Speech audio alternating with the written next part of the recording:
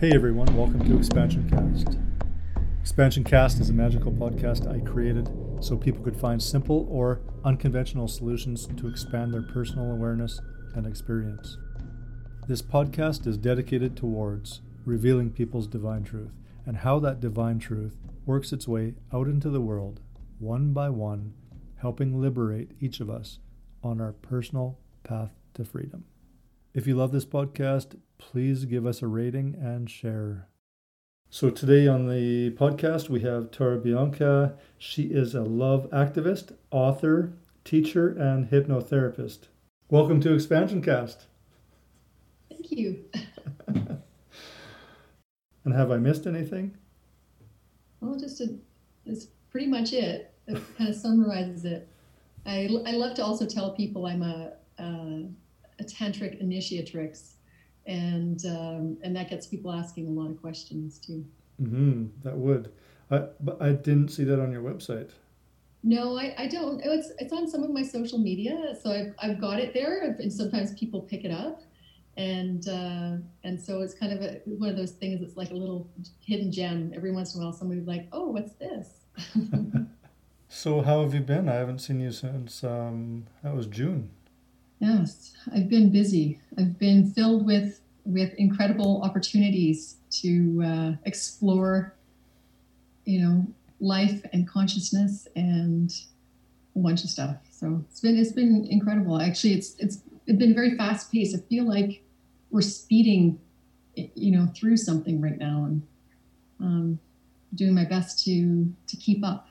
Just every day, one foot, after the other. It's interesting. I'm feeling a bit the same way, but I'm also having moments of peace. Mm-hmm.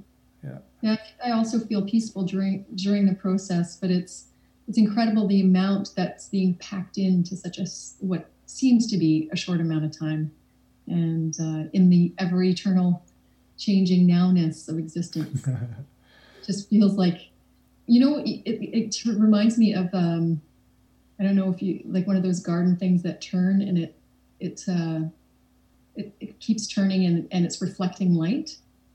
It's a kind of metallic thing. I don't know if you know what I'm talking about. Yeah, the breeze blows it and it spins. Yeah, it's like one of those where, like, when the wind really catches it, it just whips around. Yeah. But to me, it's like it's like that. It's still itself. It's not a whole bunch of things or whatever. It's just it seems like so much more is going on there, and so that's how my life has been. So I've gone from, I went to the Amazon in August, mm-hmm. and as soon as I got back, then I was doing radio interviews, and I was on panels, and in combination with other things that were going on. So it was interesting to just work that stuff into my already busy schedule, and for it to actually work out. I noticed that I was getting that done, even stuff on the fly that was coming in, and so it's been interesting, very interesting. I'd like to know where did all this start? I mean, here you are helping lots of people transform and transition from certain spaces of maybe struggle or whatever. Where did it start for you? Started for me at a very young age, because it started with my own personal struggle. And so for me, I was 6.5 years old when I really became conscious of the struggle that I was in. And so I started to ask a lot of questions. I didn't really get anywhere with those questions when it came to the adults I was, asking questions from.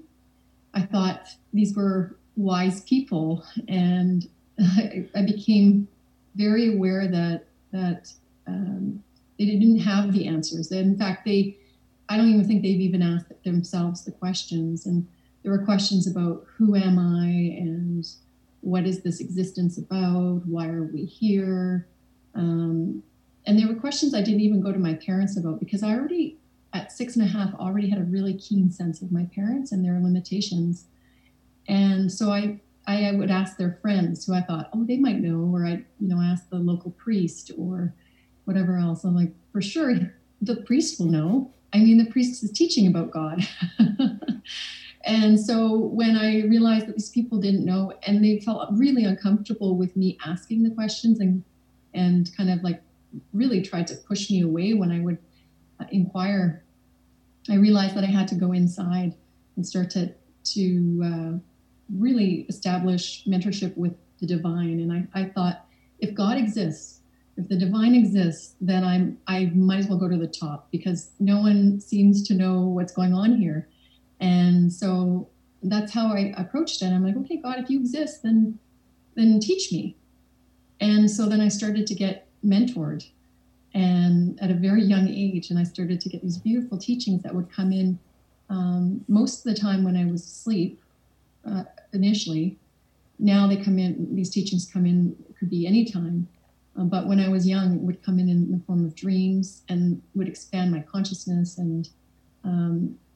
And then I was also very aware of also the suffering of the people around me. So, and I think children are in general, but they don't know really what to do with it. And for me, I had an extra bit of insight into it because I was a very strong emotional empath and started to develop psychically. As soon as I started to open to the divine, I started to have this psychic ability that started to get stronger and stronger. And so I started to really feel the suffering of people and get insight into why they were suffering. And by the time I was 19 years old, I had worked with pretty severe trauma in people. And unofficially, I wasn't getting paid for it or anything like that, but people were coming to me, or just happened, across a scenario or situation where someone was like in incredible agony. And the things that they told me that were happening to them, I had no concept that it was even possible for people to be treated that way, or for situations like that to occur. And then more and more, I started to attract people, not just even from, where I lived, but when I would travel and they would come and they would share with me incredible stories of suffering, and in ways that I had never, ever conceived of. And it was challenging for me, but at the same time, it was part of the teaching that a lot of dark stuff was being revealed to me, so that I knew it wasn't just these little isolated things, that there's like a greater illusion, a greater corruption that's happening in the world, that's really creating suffering for people from the top down. And that it imprints upon families and communities and nations. And so I had a lot of work to do. I had to clean up my own stuff. I had to clean up my own areas that I was suffering, and areas that the lies that I had, picked up from my own family and from my own community. And I had to start to transform these things and move myself from, states of suffering that I was experiencing, from, overwhelm, anxiety, suicidal ideation, depression, a whole bunch of other things that kind of I was experiencing from, just the overwhelm of tapping into people's suffering, and then, of course, just the general illusion that I had bought into to some degree with the way that I was raised, in the community that I was raised in. So, and it's not a community or family that's that much different than most people's. A lot of us come from neglect, emotional neglect, and parents who were dysfunctional or disconnected emotionally.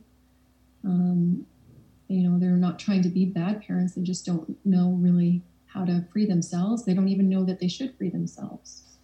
So it makes it really challenging for parents to be better parents if there's no one mentoring them to do so, or if they've never seen a better job being done by anybody, because it wasn't done for them when they were kids.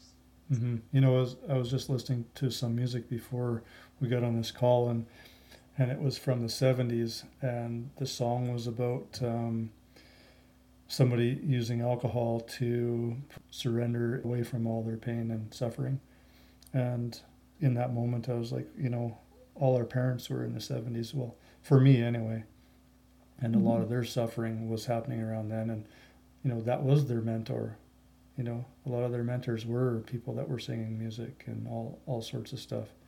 They didn't have the media and whatnot that we have today to dive deeper and see so many more alternative methods of healing.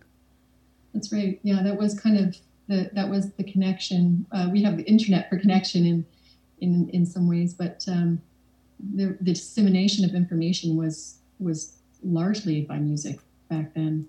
Mm-hmm. And you didn't have self-help books. Like, it was so rare to have a self-help book in the 70s or 80s. I think in the 80s they started having parenting books, but they were they weren't very great parenting books because they were based on stuff people had learned from the 50s, 60s, and 70s. So mm-hmm. It was, today there's so much more information. Now there's so much information to weed through, but at least there are resources and help and support in more ways. So in your practice, what's the most common struggle you're seeing today? I think the biggest one is the fear of rejection. Mm-hmm. Fear of rejection, it permeates all aspects of suffering within people.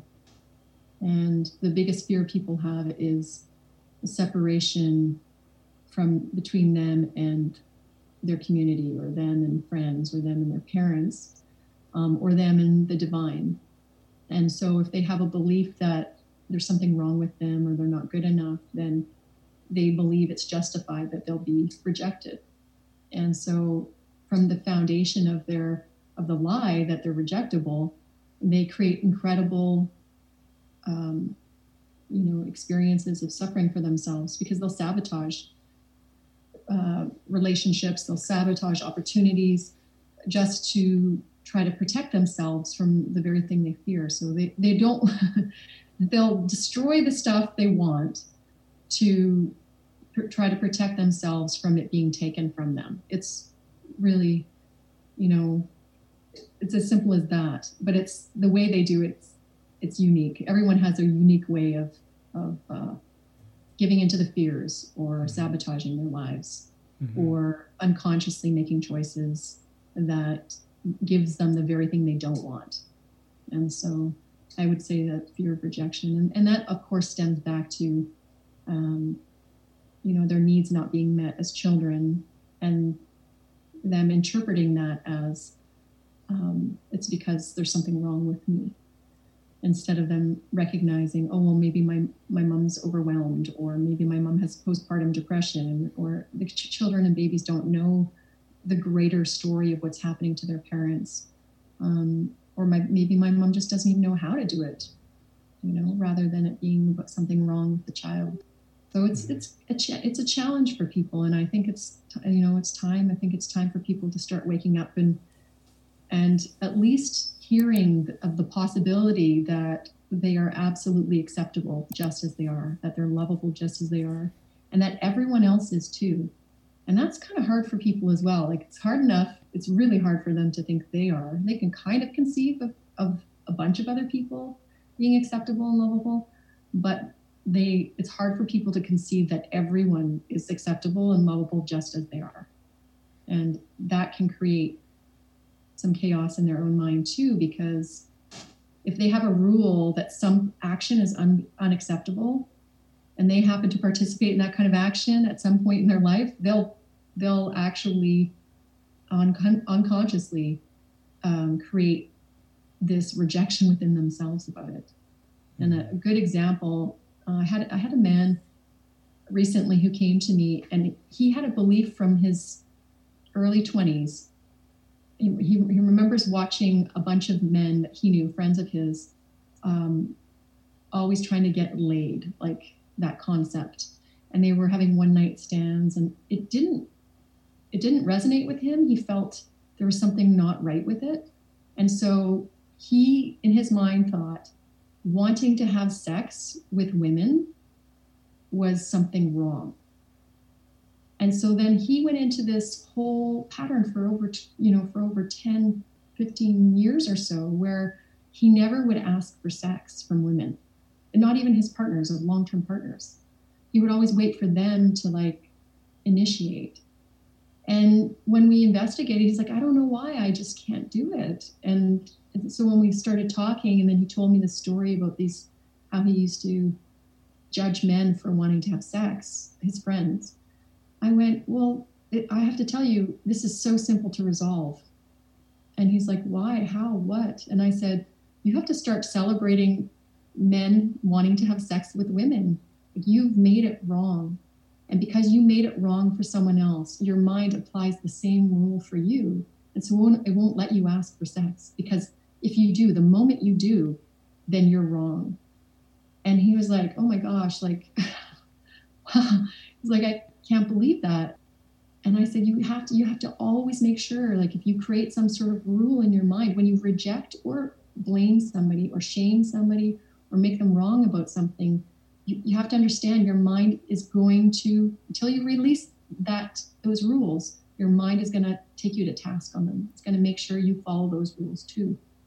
Mm-hmm. And so he was able to just be free of it so quickly, just from going, okay, yeah, I can see now. It's like, of course, there's value in men wanting to have sex with women, because those women will want to have sex with them too.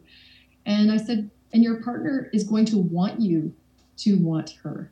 And if you don't want her, she's going to think there's something wrong with me. I'm not attractive enough, or he doesn't want me. And so you're going to cause more chaos. And I said, so it's perfectly celebratory to want to have sex with your partner or with a woman or whatever else. And so if you can celebrate other men wanting to have sex with women in a respectful way or not, it really depends on what they choose for themselves. Mm-hmm. Then you can be free to choose for yourself, and you can be free to want to have sex with your partner.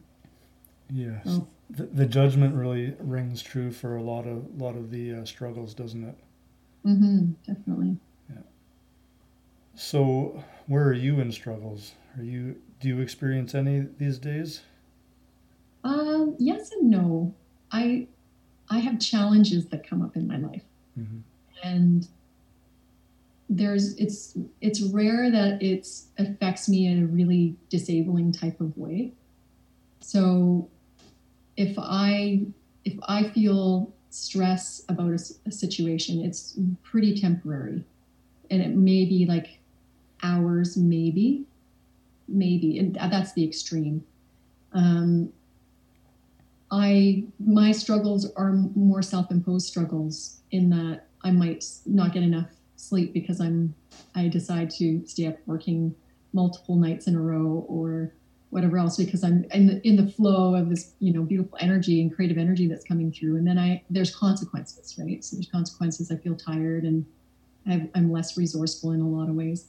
But when I have outside things coming in, I'm mostly in a state of peace, joy, and equanimity.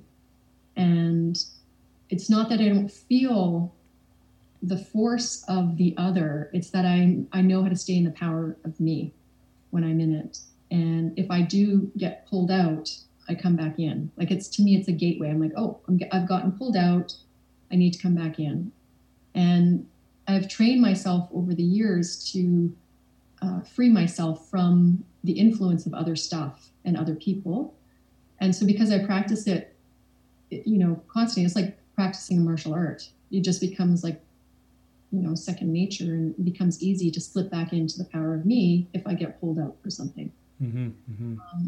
The times where I get a little bit more caught up is if I get into an extreme reaction, even if it's like a momentary extreme reaction, the thing that gets me back the fastest is by taking immediate responsibility, especially if it involves another person.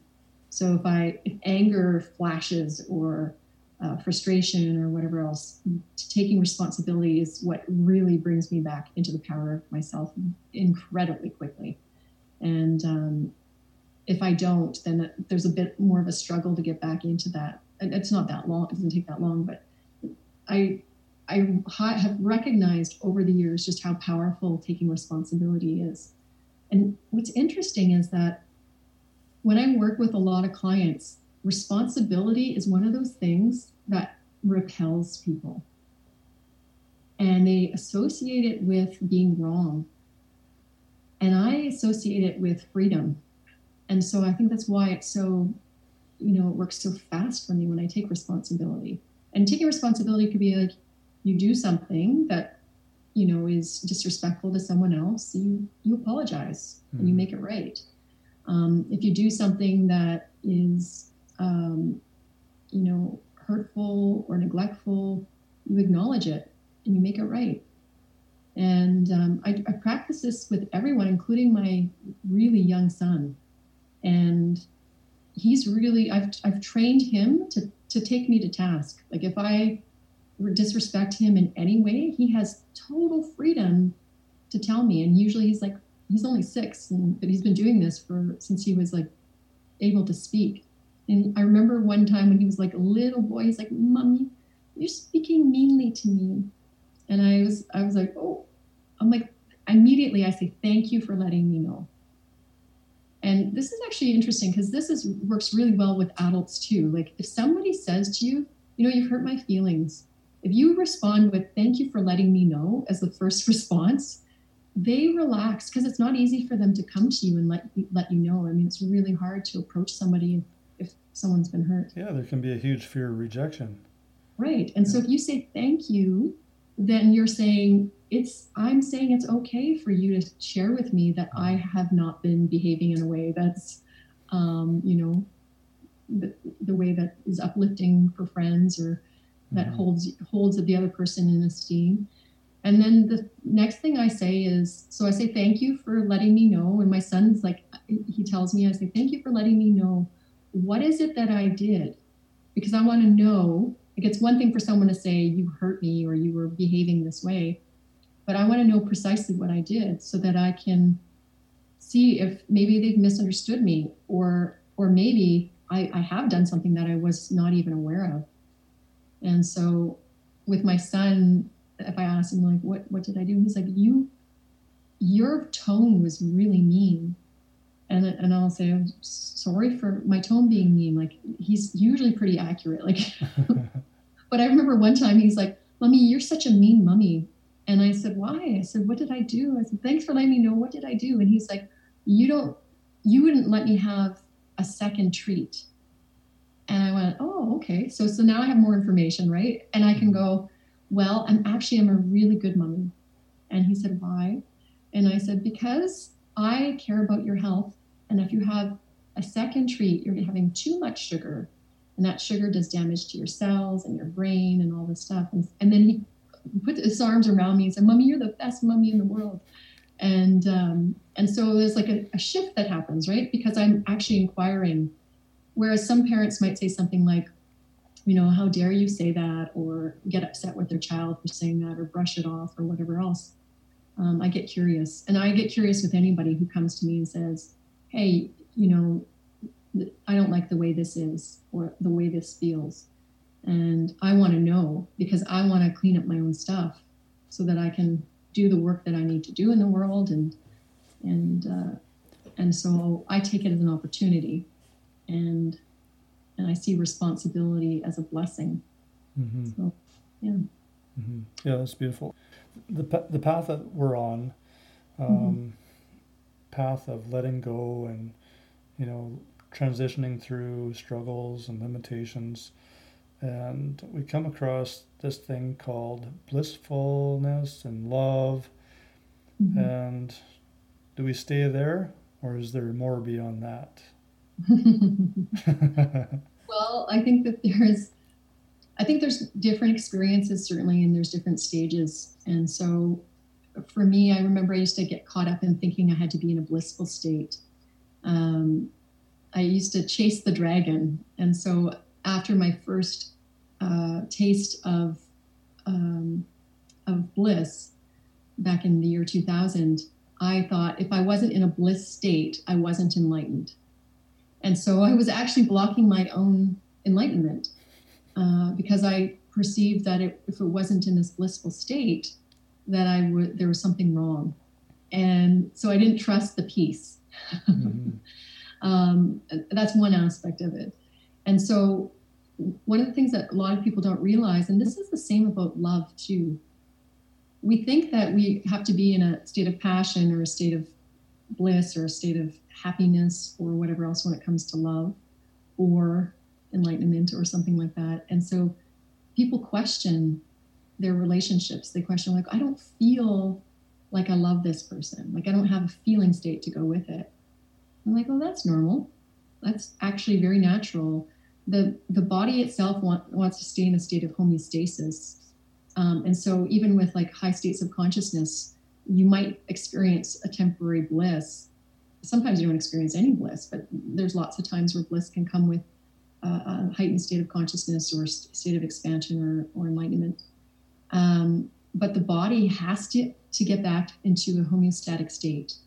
And it doesn't want your heart rate to be elevated or for you to be in these states where the chemicals you're experiencing and the euphoria and all that stuff. So it will bring you back to just a normalized state, a very peaceful state.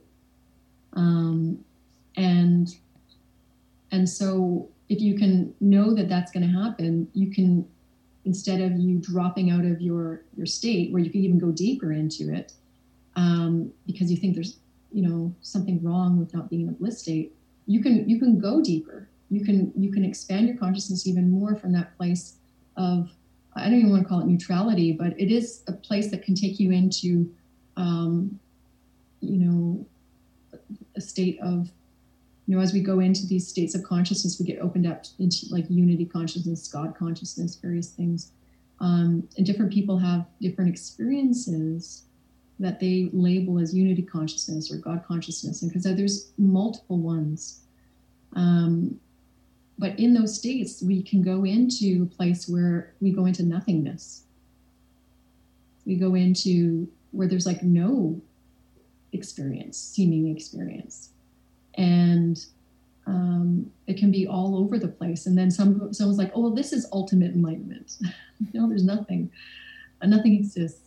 And what's fascinating is, in my experience, I've had the experience of incredible, what you would call paradox in a way, where it's everythingness and nothingness simultaneously.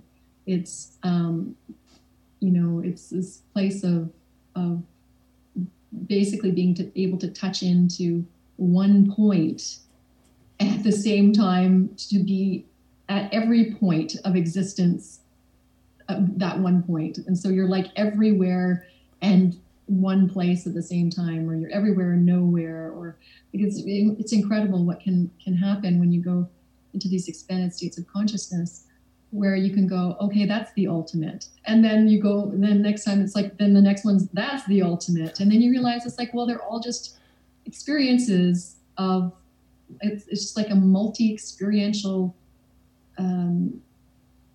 exploration of existence. Yeah, that's perfect. That's exactly it. Yeah. Just what and you're to get away from labeling or having an idea it looks a particular way, because the other thing I can say is I rarely experience the same experience. It can happen, and I can consistently within my own life be in a place of a state of peace and equanimity and joy, which is really consistent. But when I sit in meditation, or when I go into states of expanded consciousness just spontaneously, it has a different flavor, a different experience. I've never experienced my first state of bliss when I went into unity consciousness. I've never ever experienced that type of bliss since. And so for years, I think almost over a decade, I chased that bliss state. I got to get back to that bliss state. Mm-hmm. Meanwhile, I was having these other incredible experiences, but I was like, no, they're not that awesome, because I got to get back to this bliss state. And one of them was I saw myself for the first time, which is phenomenal when you wake up to who you actually are. And I can't say I completely discounted it, because for hours I was just laughing at just how ridiculous it was that I had never seen myself before that moment. But at the same time, I'm like, but I got to get back to that bliss state, right? That wasn't bliss. Like, I got to get into bliss. And so I blocked myself in some ways from just being present with whatever experience and state of consciousness that I was in, until I really touched in for long periods of time into this ongoing, persistent peace, joy, and equanimity, which walking it into life consistently, while I interact with other people, is to me way better than those bliss states that were temporary and they were flash in the pans. And as amazing as I felt and as expanded as I felt, being so present within myself in the power of who I am, or in the power of I am, as I have a conversation with someone, or as I walk in nature, or as I brush my teeth, or as I'm like picking my son up from school, that is what I have found to be the most powerful of all the experiences that I've had, is to have a consistent state of peace within myself. Mm-hmm. Do you have an explanation of what grace is? Of what? Grace. Grace. The experience of grace. This is a challenging one. I actually write about this, trying to write about this in my book, because I mentioned states of grace in my book, and the people who are reading my book and editing my book, they're like, "What do you mean by grace?" And I'm like, "Oh, do I have to define that?" Yep. I guess I do. I would say state of grace for me, or what I perceive it to be, is I can't say that I'm the one who allows, this is a really tricky thing to describe. I can't say that I'm doing anything when I'm in a state of grace. But what I perceive is that there's an invitation happening. And I can't say I'm not doing it, I can't say I am doing it, but there's an invitation that seems to be boosted by what I perceive to be the creator of everything. Now that's like a whole other conversation. What we could call the divine or whatever else. And so when I was a child, the thoughts that I had about existence, the questions I had about existence, I can't even say they were my own questions. It could be by grace. These questions were dropped into my consciousness so that I was curious and start asking. And so sometimes grace can be something where you're in a state of grace, but it can be not what you think. So it literally could be creative idea pops into your consciousness, and then you make a film, or you write a song, or you're inspired to plan a trip for you and your friends, or whatever. It can be very simple, what we consider simple things. It doesn't have to be something extraordinary, like, I go into enlightenment. But what I have found is there is a surprise states of grace that I didn't even think I was asking for, that all of a sudden just spontaneously happen. And sometimes these states of grace are so clever. Like it's incredible how they appear and what they reveal and everything else. And I'm just floored. I'm like, well, this is so creative. This is so clever. Like this is, for all these pieces to fit in this way, this would take, this is beyond my ability to conceive of this. And so to me, it seems like it's coming from, my higher self, or the creator, or any and all and above, whatever it is. And so these states of grace they're like boosters. And so within the body, we have, the ability through enzymes to have these digestive boosts. And without them, our body uses up a huge amount of energy to digest food. And so it's a boon to have food that's rich in enzymes. And if not, to supplement with enzymes to be able to have these super booster, helping the super boosters of enzymes helping digestion. So you don't have to tax your body by digestion. It's the same spiritually. I feel like there's these super boosters that happen where all of a sudden you're taken into this stream of consciousness that just has you going somewhere you never expected. And you're not really going somewhere. You're like more present than ever, but your consciousness is like Right. conceiving of and experiencing things that never seemed possible, never there. So I find it quite fascinating. And I feel immense gratitude when I go into states of grace, or when grace blesses me with creative ideas, or I'm very fortunate when I work with clients. I actually go into, you could say I go into states of grace. You can call it other stuff too. Like I open to become a channel for those people, and information comes through me for them. But the teachings that come in through me for them, I'm taught. They're like, I'm surprised. Sometimes I'll have literally words coming out of my mouth that say, there's 3 things that you need to know. And I wouldn't even know what those 3 things are. And they just drop in one after the other. And I'm like, wow, that's brilliant. Mm-hmm. And so, and I'm being taught at the same time. And to me, that's grace. Like, it's not me. I tell people, like, it's not me doing it. Like, it's me allowing the state to come in, mm-hmm. or allowing myself to be in that state. Being in surrender. Yeah. So lots of gratitude. Lots of gratitude. And I find grace for myself is when I'm my consciousness is wide open. Mm-hmm. I am conscious of the potential of every moment, like down to every like thing that I can't even perceive, and all the bliss, the love, all that energy is all there at the same time. Mm-hmm. For me, sometimes that experience can be just about overwhelming. Yes, absolutely. Yeah. When you go into those states, I remember times where I've gone into, one time when I actually asked the divine, I said, I really want to touch into love that you feel for me. And it happened so quickly. And I was approaching that experience, that state. And I was so overwhelmed. I just started to cry. And I made the request, as much as I can bear. That's what it was. As much mm-hmm. as I can bear, revealed to me. And I was taken to my edge. The love was so profound. It was so rich. It was so permeating. It was incredibly intense. And so I feel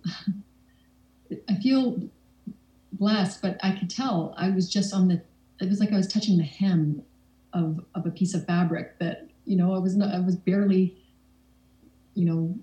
experiencing it. And it was incredibly intense. Mm-hmm. Yeah, those are beautiful. I love those moments. Yeah. And they can be addicting. Yes. And you're right. Mm-hmm. Right. We can spend our lives trying to reproduce whatever moments happened to lead us up to that yes. experiencing grace. But one of the things around grace that I found is that, because I feel like I'm in a state of grace most of the time, is really, I feel blessed for this, but the way I really enter into it consistently is when I go out into the field of existence where people are walking around or driving or whatever else, when I can allow myself to see with the eyes of truth. And what I mean by that is that as much love that the divine has for me, the divine has for everyone else. And so I ask to see the beauty of people. And so when I go out, it doesn't matter what anybody looks like or whatever else. I want to see their beauty. I want it to be revealed to me. So I surrender to their beauty. And so when I walk around, I just feel so joyful a lot of the time. Just looking at people, just listening to people talk, just watching their actions, their nuances, just even looking at like the wrinkles in their face or, their freckles or whatever else, and the beauty of it all being revealed to me. And so it can take me into these beautiful states just by surrendering to the beauty of everyone and everything. And it can even be like rust on the side of a car, or a pile of laundry, or a pile of garbage even.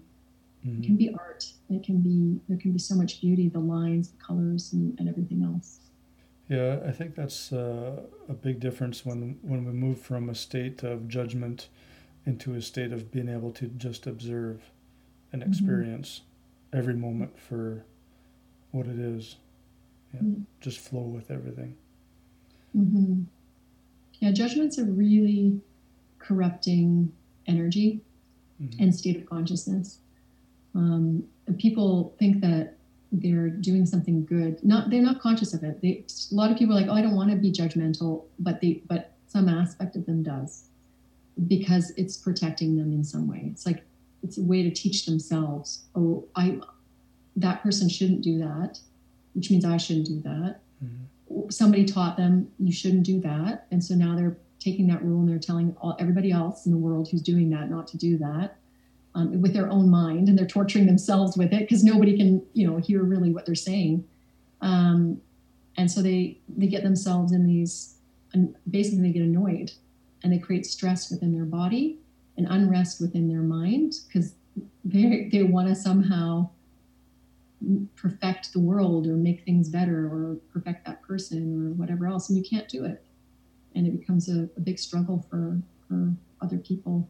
And then especially if you're in a relationship, with a partner or a child, and you extend your judgments to them, causes incredible chaos in relationships.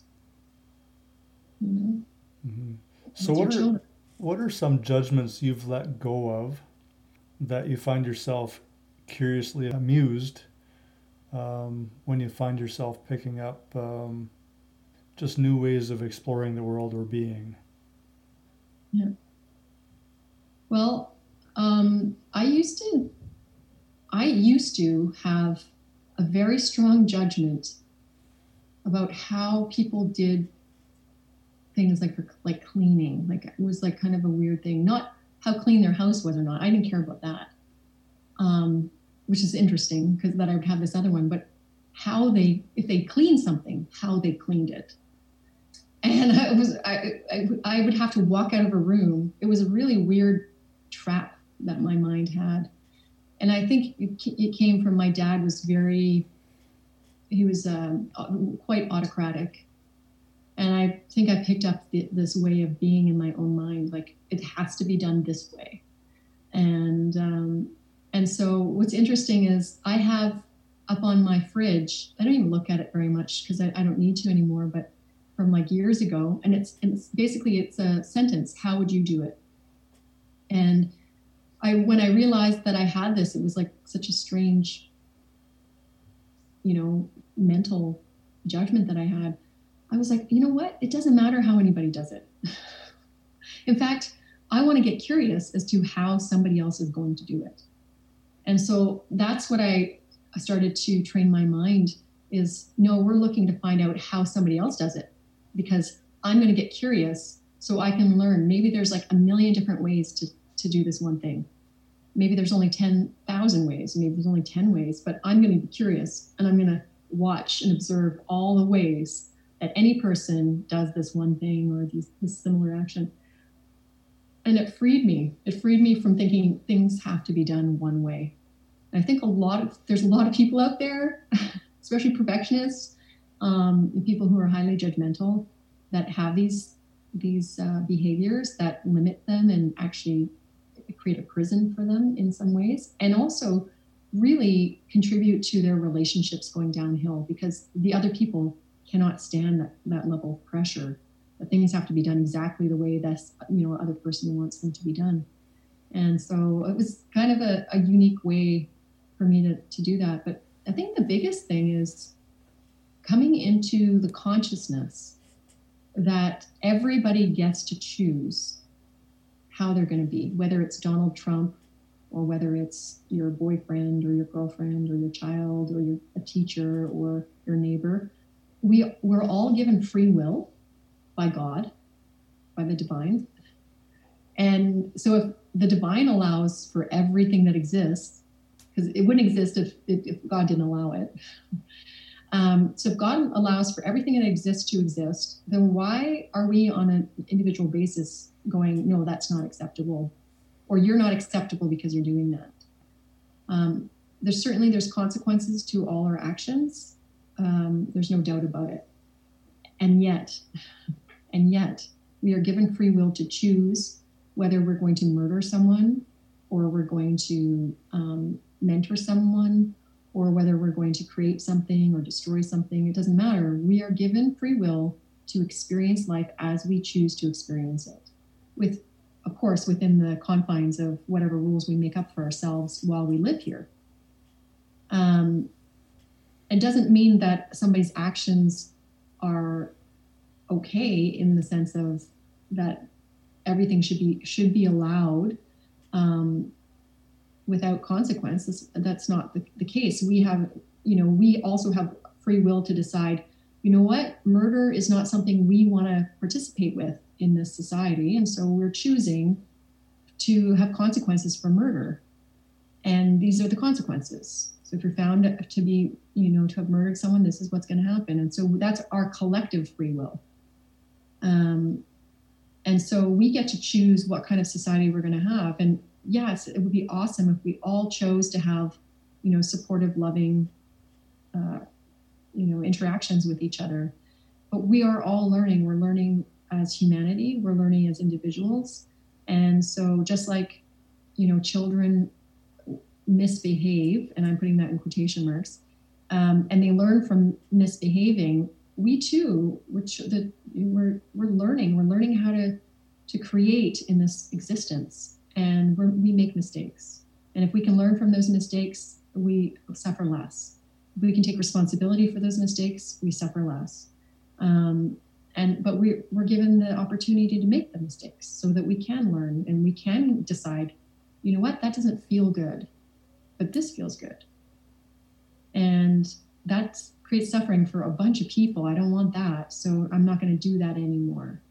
I'm going to do this other thing instead, that supports people and nourishes people. And so we need to first take responsibility for ourselves and find all the ways that we use our own will to create suffering for ourselves and for other people, clean that up, and then be patient with everybody else who's coming to that same realization. Because I can tell you, before I became conscious, I was making lots of mistakes. And nobody came in and said, you're bad, you're rotten, you're evil, you're this, you're that. You shouldn't exist or anything. I was given free will to make those mistakes that caused myself harm and caused other people harm.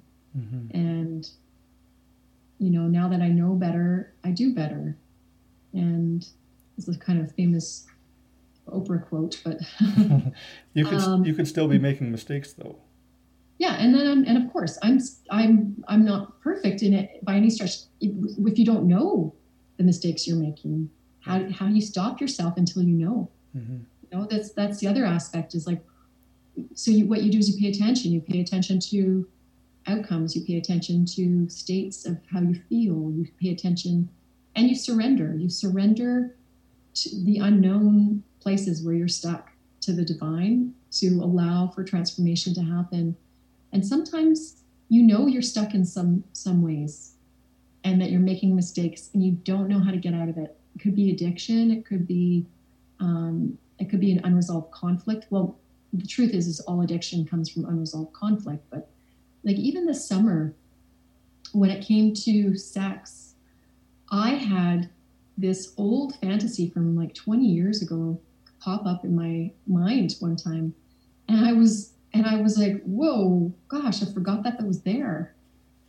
And I said to my mind, no, we're not going to go there because I don't want to strengthen this. But thank you for letting me know that's there. I need to clean this up. And because it wasn't in alignment with, what it is I want to create in my life and what I want to share with someone when it comes to Tantra.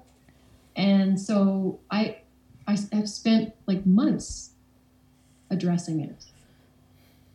And I feel like grace came in recently and went, okay, I'm going to make this a little bit easier for you because you've been doing all this work and whatever else. And now I'm just going to take this away. And I'm like, thank you. Thank you for that. That was helpful. But it's probably because of all the, the choices I made and the work I chose to do and everything else. And then all of a sudden there was a shift that occurred. And I feel blessed by that. It was not easy when you have certain ways the brain is wired to unwire the brain, to unsee what's been seen, or unfeel what's been felt in a way that brings healing. So, I have a question around creating and manifesting and surrendering and observing. How, they seem like very opposite, that they belong to opposite ends of the spectrum. And how can we be a creator and manifester out of free will if we are supposed to surrender and be observing? Right. I think that manifestation, it actually came recently as a divine transmission that I was touching on the topic of, I forget what, oh gosh, I really wish I remember what it was, but basically what happens with manifestation is very simple. I guess the simplest way that I could describe it is this. If you think of a child who's learning to walk, actually, let's even go before that. If you think of a child who's just been born and they don't really have control over their hands and their arms. Their hands and arms will move for sure, but it's not like they actually can say, oh, I want my hand to come to my mouth. Not originally, not initially when they first are born. And what ends up happening is very quickly they learn this, but it takes them some time, and they learn to bring their hand to their mouth, but they may miss their mouth. Their hand may actually go past their face, or it may bump into their forehead, or it may, they can go in various places because they're coming into this existence. As of the soul that they are coming into the body vehicle, and they're learning how to get their hand to their mouth. Or maybe you don't even know what their mouth is yet. They're like learning these things. But very quickly when they get success, they're like, oh, okay, well now I'm going to try and replicate that. And they try and do it again until they become really proficient at it.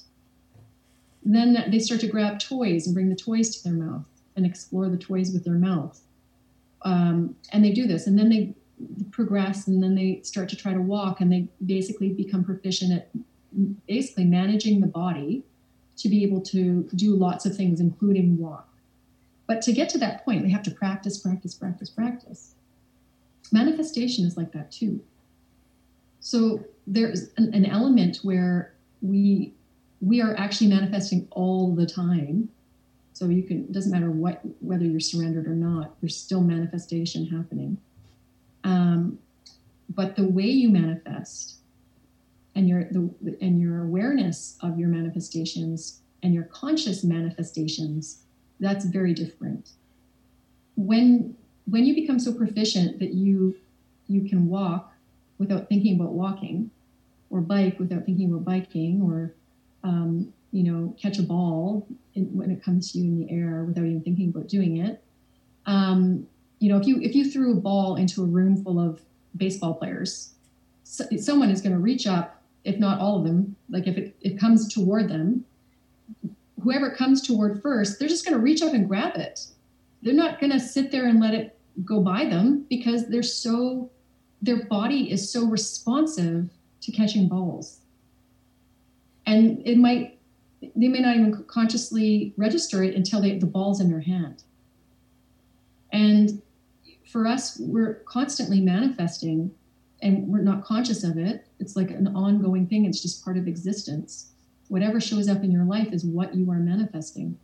But when you rest and when you go into surrender, you can start to see, and you can start to become aware of the way you're manifesting, especially become reflective.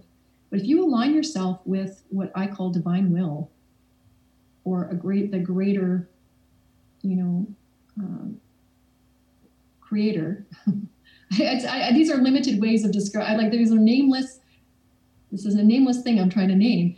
But when you surrender to it, you you actually receive divine inspiration, and then you can manifest things even greater than what you've been manifesting. And so instead of using your own will, you can receive inspiration and then use your will to go in that direction. So you're still using your will. You're still choosing, like, yeah, I like that inspiration. That's better than what I would have come up with. And so I'm going to choose that inspiration, and because that looks amazing. And so surrendering is in the place of, you know what? The ego mind cannot create. It doesn't have the ability to do anything except for regurgitate. And so if you need a solution, if you want to be creative, if you want to do something profound, then you need to go into surrender, because it's only through divine inspiration that something new will come in. Otherwise, it's just the old stuff. Mm-hmm. Yeah. You know what I think? I think that today maybe Tara has been working on her book and she's missing maybe a little paragraph. And a few weeks ago, Roger reached out to do a podcast. And in today's podcast, she probably said something that may have inspired her to finish that paragraph in her book. Yeah, that's right. You're actually that's very wrong. But you want to know something, Roger? This is so fascinating. Because I can't say I finished my book in the spring, although technically I finished the first main draft of my book. Mm-hmm. And I've been putting off editing it for most of the summer, and then I'm working on it. But what I can say is, since the book, which was a divine inspiration, came through me, as I was writing it, I would hear something on the radio, like this one guy, his name is Jean Vanier, and he passed away in the spring. And I'm like, who's this Jean Vanier? And they started to talk about how he had basically created these places around the world where people with severe developmental disabilities could go and live in peace and harmony with people who were developmentally okay. And what he found was that the people who had developmental disabilities, they actually blessed the people who were allegedly developmentally abled. Mm-hmm. And because the disabled ones were accepting the abled ones. And this sounds kind of like a strange thing. Like, what does that mean? And what it means is the abled people were not accepting of themselves. Like, even though they had the ability, the cognitive ability that the others didn't, they were still not accepting of themselves or highly judgmental of themselves. And what these people found, these abled people found, was that the disabled people were loving them unconditionally, and it just broke their hearts open. And it was such a profound thing that he noticed that he expanded it into other areas in the world. But he himself was profoundly changed. Like, he was the first one probably changed by his own project. And I think he was a psychologist or something like that originally. And then he went and did this project. And then he lived among these people who had these disabilities. And he set it up so that they were in their own spaces and that they could make decisions for themselves. And they weren't being cared for by developmentally abled people. They were living with them. And it was a very different thing. So they had a vote and everything. And he said they, as a community in these places, they would always share at least one meal together. And he would go in and always eat with them. And he received in 2015 a prize for his work for this, but it was really profound. And I thought, my goodness, this needs to be in my book, because I'm talking about love activism. This is a man who, he received some sort of inspiration to create a place for people to go where they could be honored. And he made it happen. He used his free will to make it happen. And so we have that ability to allow divine inspiration to say, hey, this might be a great experiment. This might be something you would like to do, and to take it and put into action. But my book has been all divine inspiration and from experiences like talks, discussions. So today is no different. Like I feel really blessed to be covering some of this, and receiving some of this information and sharing it in a way that can definitely fit into my book. Mm-hmm. I was talking to a friend yesterday about a lot of this stuff, and the question come up about how do I, what makes me move in life? What makes me be active? Mm-hmm. When I thought about it for a few minutes, I said divine inspiration and surrender. Both of those things make me active. The rest of the stuff I do is, if it's not including those two things, is really feeding myself and doing all the basics that I need to do just to support myself. And surrender has been huge for me and has helped me transition from so much struggle that actually yesterday was an interesting moment happened where I was out volunteering, and we wear these big yellow coats and we're volunteering with the homeless, picking up used needles and different things and handing out water. And we're walking down a main street. We had finished handing everything out, and for some reason my attention went to this car, and this driver took his hands off the steering wheel, and he physically put his one arm over top of his other arm, and then gave me the finger, and was like beating his arm and giving me the finger while his car is starting to drift sideways, and he didn't even care about the car. He was so angry that we were out helping these people. And at one time in my life, that would have really triggered me. Yeah. And you would have brought up some anxiety and, whatever else. And I watched him go by, and I was like, wow, that was interesting. Yeah, interesting. That's the way you get to when you are in a place of just awarenessing life. Oh, that's interesting. Yeah. And it was like, I could see him like moving all over in the car. He was so angry, and I was like, wow, that, it's curious to be in this place where I am now. Mm-hmm. It's beautiful. And I just went on, but this same time, I briefly talked to a lady walking outside of this building, and she had a whole bunch of tension. I could just feel it going through her, a whole bunch of anxiety and whatnot. And I walked across the street, got in my car, and she got in her car, and her tension was, from my point of view, was ready to burst. And what happened was she backed her car up, and a pickup truck completely demolished the back of her car. And that's what it took to break her. Yeah. And she got out of her car just bawling and letting go of all that energy, instead of finding places to go. But I mean, I host circles, and I'm sure there's circles everywhere that help people move beyond these points of tension. Yeah, I think that's important. Like, a lot of people don't take care of themselves, and it builds up within them, and then it can come out in strange ways, and it doesn't have to be where it comes out in a way that gets them to just violently stop. It can be much more gentle and much more loving, but it really takes for us to take care of ourselves. And as I'm saying this, I'm thinking about the last 4 nights that I have been up late at night.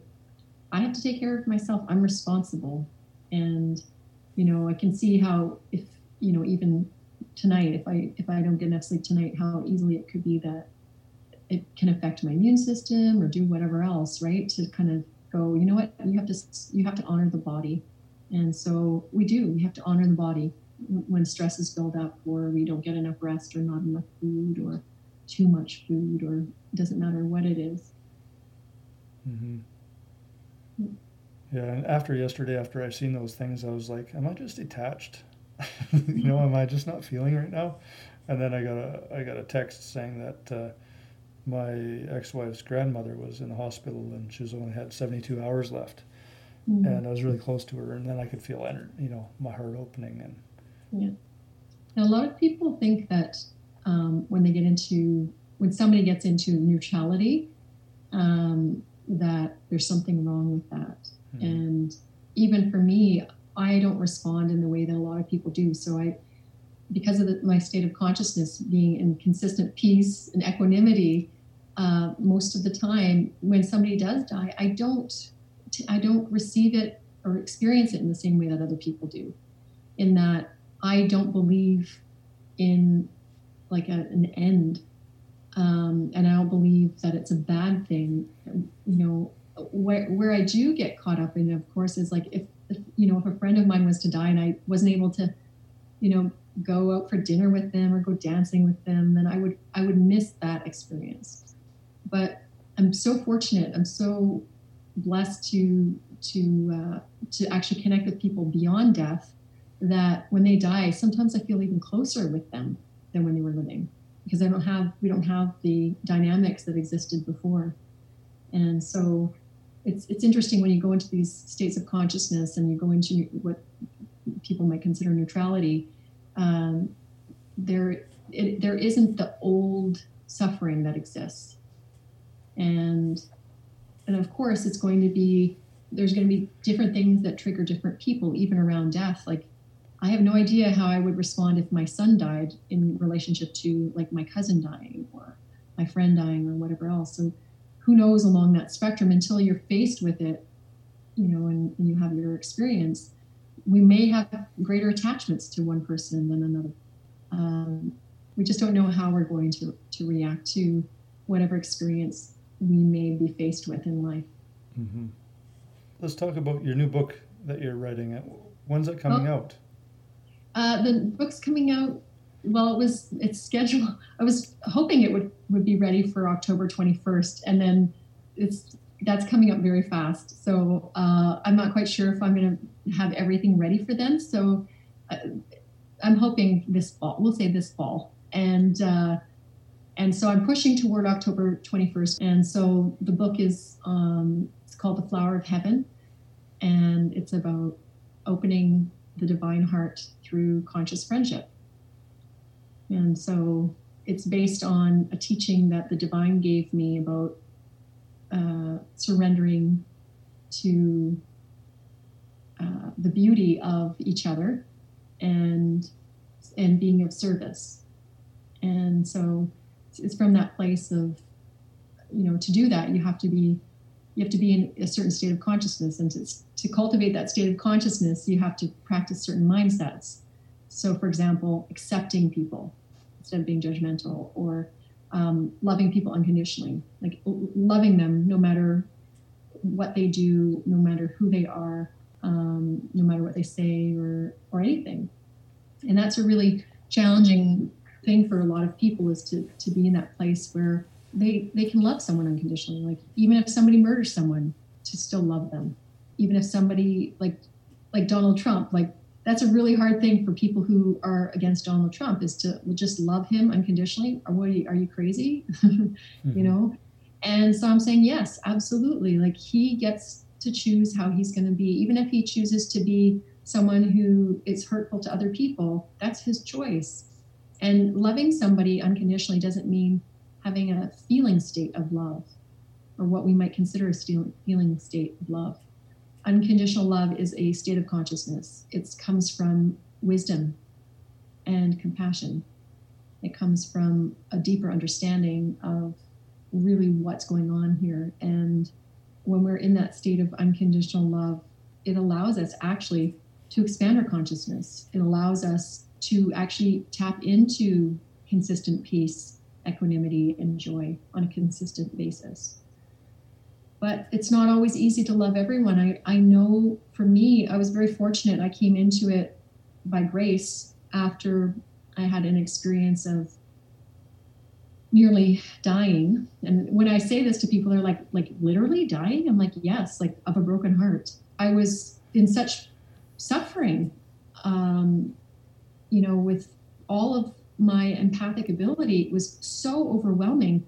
And when stuff started to go down, and it's always going down around the world, but when I was at the height of my openness empathically, it was the crushing suffering that I felt was unbearable. I couldn't even function.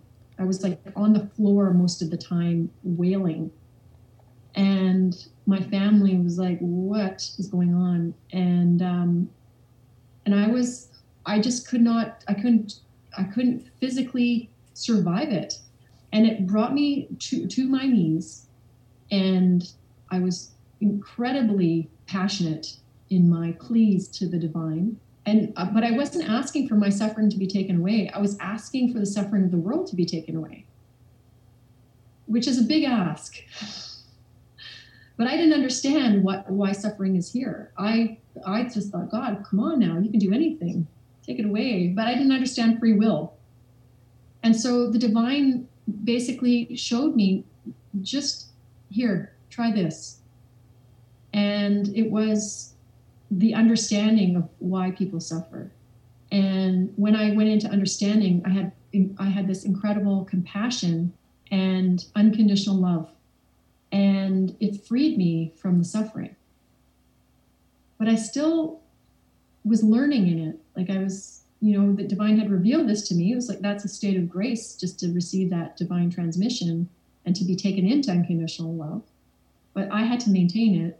I had to strengthen it and nourish it. And there were parts of my life that were really challenging. Like my mother was probably the last person that I went into unconditional love for. And it was only 10 years ago. And this other stuff happened like 25 years ago. I see a change in you from the last time I seen you. And maybe it's me, I don't know. But I see a lot more radiance in you. Right. I know when you're talking about your book and you're talking about different things, you really light up. And yeah, it's just beautiful to see. You're so excited. Thank you. Yeah, no, I feel much more radiant on a consistent basis. And I think it has a lot to do with what happened when I was in the Amazon. And because when I came back from that, that's when I was like, wow, I just feel like this is, no matter how much I'm doing, I'm consistently feeling like I have so much energy and I feel really powerful and peaceful and energized. And it's interesting. One of the things that happened, I think, that opened up this channel of like energy and joy was the forest would dance me all the time. And one time it danced me 12 hours in a row, almost nonstop. And the whole time I was surrendered. We talked about surrender earlier. I wasn't dancing. I was being danced, and I was resting as I was being danced. At the same time that I was resting, the forest was teaching me. This happened 2 nights of 12 hours, and then one other night of, I think, 8 or 8.5 hours, nonstop. And the people that I traveled with, they would go to bed at like 12 or 1 in the morning, and they would come back, and I would still be on the Torero dancing. And they were like, have you gone to bed? I'm like, no. I'm like, have you stopped? No. And it would be past sunrise. It'd be like 9 o'clock in the morning. And I was still being moved by the forest and being taught. The whole time that I surrendered and was being moved, the forest was teaching me profound teachings. It was quite amazing. And people were like, can you do it? How can you dance for so long? And I said, if I was dancing, I might be able to last 2 hours at that, because it's like very vigorous dancing. It's like almost like martial arts. And I'm like, and so I learned, I think that's why I can work so much and do so much and still be in this place of rest and feel energized.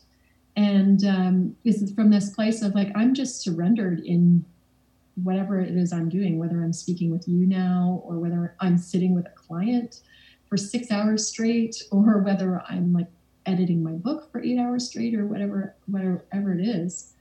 I just am resting at the same time. That's awesome. Would you recommend that everybody run to the Amazon jungle and do ayahuasca ceremonies? Or do you need to be called? No, mainly because they don't have the capacity. It would be an environmental catastrophe if everybody did that.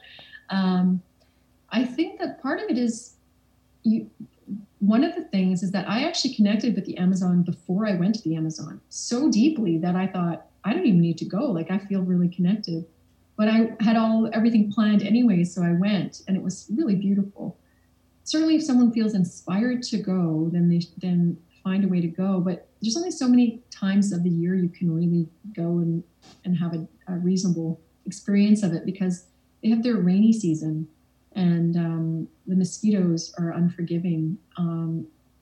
Even in the dry season, let alone the rainy season. And a lot of their encampments are in flooding areas, and so then they're prone to flooding and everything else. So there's a window from spring till fall, probably around like March, April to like October, November. And then they can only open up the space to so many people at one time. Like, we were a group of 20, and that's all they have the capacity for. And it was by invitation. So there are other tribes, like I went to see the Yuwanawa tribe, but there are other tribes, and they have openings, and they might have websites where people can go and people can check it out. But we're pretty much out of time, Tara. Maybe just share how people can get a hold of you, and maybe why they want to get a hold of you. Mm-hmm.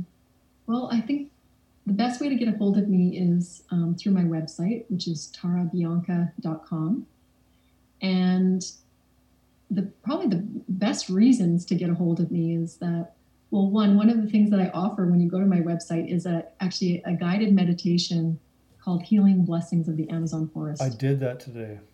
Yeah, did you like it? I did, yeah.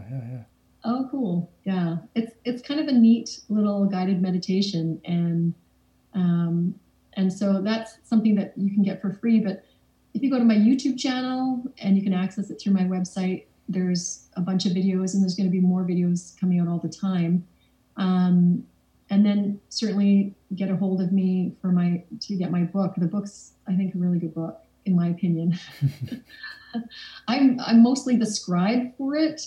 There's some of my writing in it, but at least half of it is just me scribing divine transmission. So it's really beautiful, and I think that it can help a lot of people really learn ways to open up. And part of that is that most people in the world have not had really good mentors. And I've been fortunate because I've had the divine mentoring me, and that has made all the difference in my life. And I highly recommend to people, like, if you want to be mentored by anyone or anything, or go to the top, go to the divine for sure. But if you do want some mentorship from another human being, you choose a mentor who's living in the way that you would like to live. And if you want to have peace in your heart and joy and celebration, then you need to choose a mentor that has those things, so you can learn what is it that they know. And then same with anything, when it comes to, for my clients, whether it's they want to have amazing sex, or they want to have deep intimacy with their partner, or they want to have a really healthy relationship with their children, or they want to feel really good about the work they're doing. It doesn't matter. If you don't know what's possible, then how could you attain to it? Mm-hmm. If you don't know that amazing sex is absolutely attainable for you, then how would you even get there? You don't even know that city exists or that town exists. And so it's really helpful to have someone who kind of points the way and say, hey, you know what, there's this place that you can go to. It's called Amazing Sex. And, to get there, you have to release this blockage. You have to learn this skill. You have to open to this mindset. And so the benefit of connecting with me is that's what I'm doing. I'm guiding people on an individual basis through sessions with me, or in group situations where, whether it's through a book or a video or through a program or whatever else, to go, let's find out what's really possible for ourselves and take the steps to get there. Yeah, I think that's it. So maybe we let's get together another time. We'll talk about Tantra. Sure, sounds good. Tara and Tantra next time. Thank you for being here. Yeah, my pleasure. This podcast is Expansion Cast. Thank you for listening.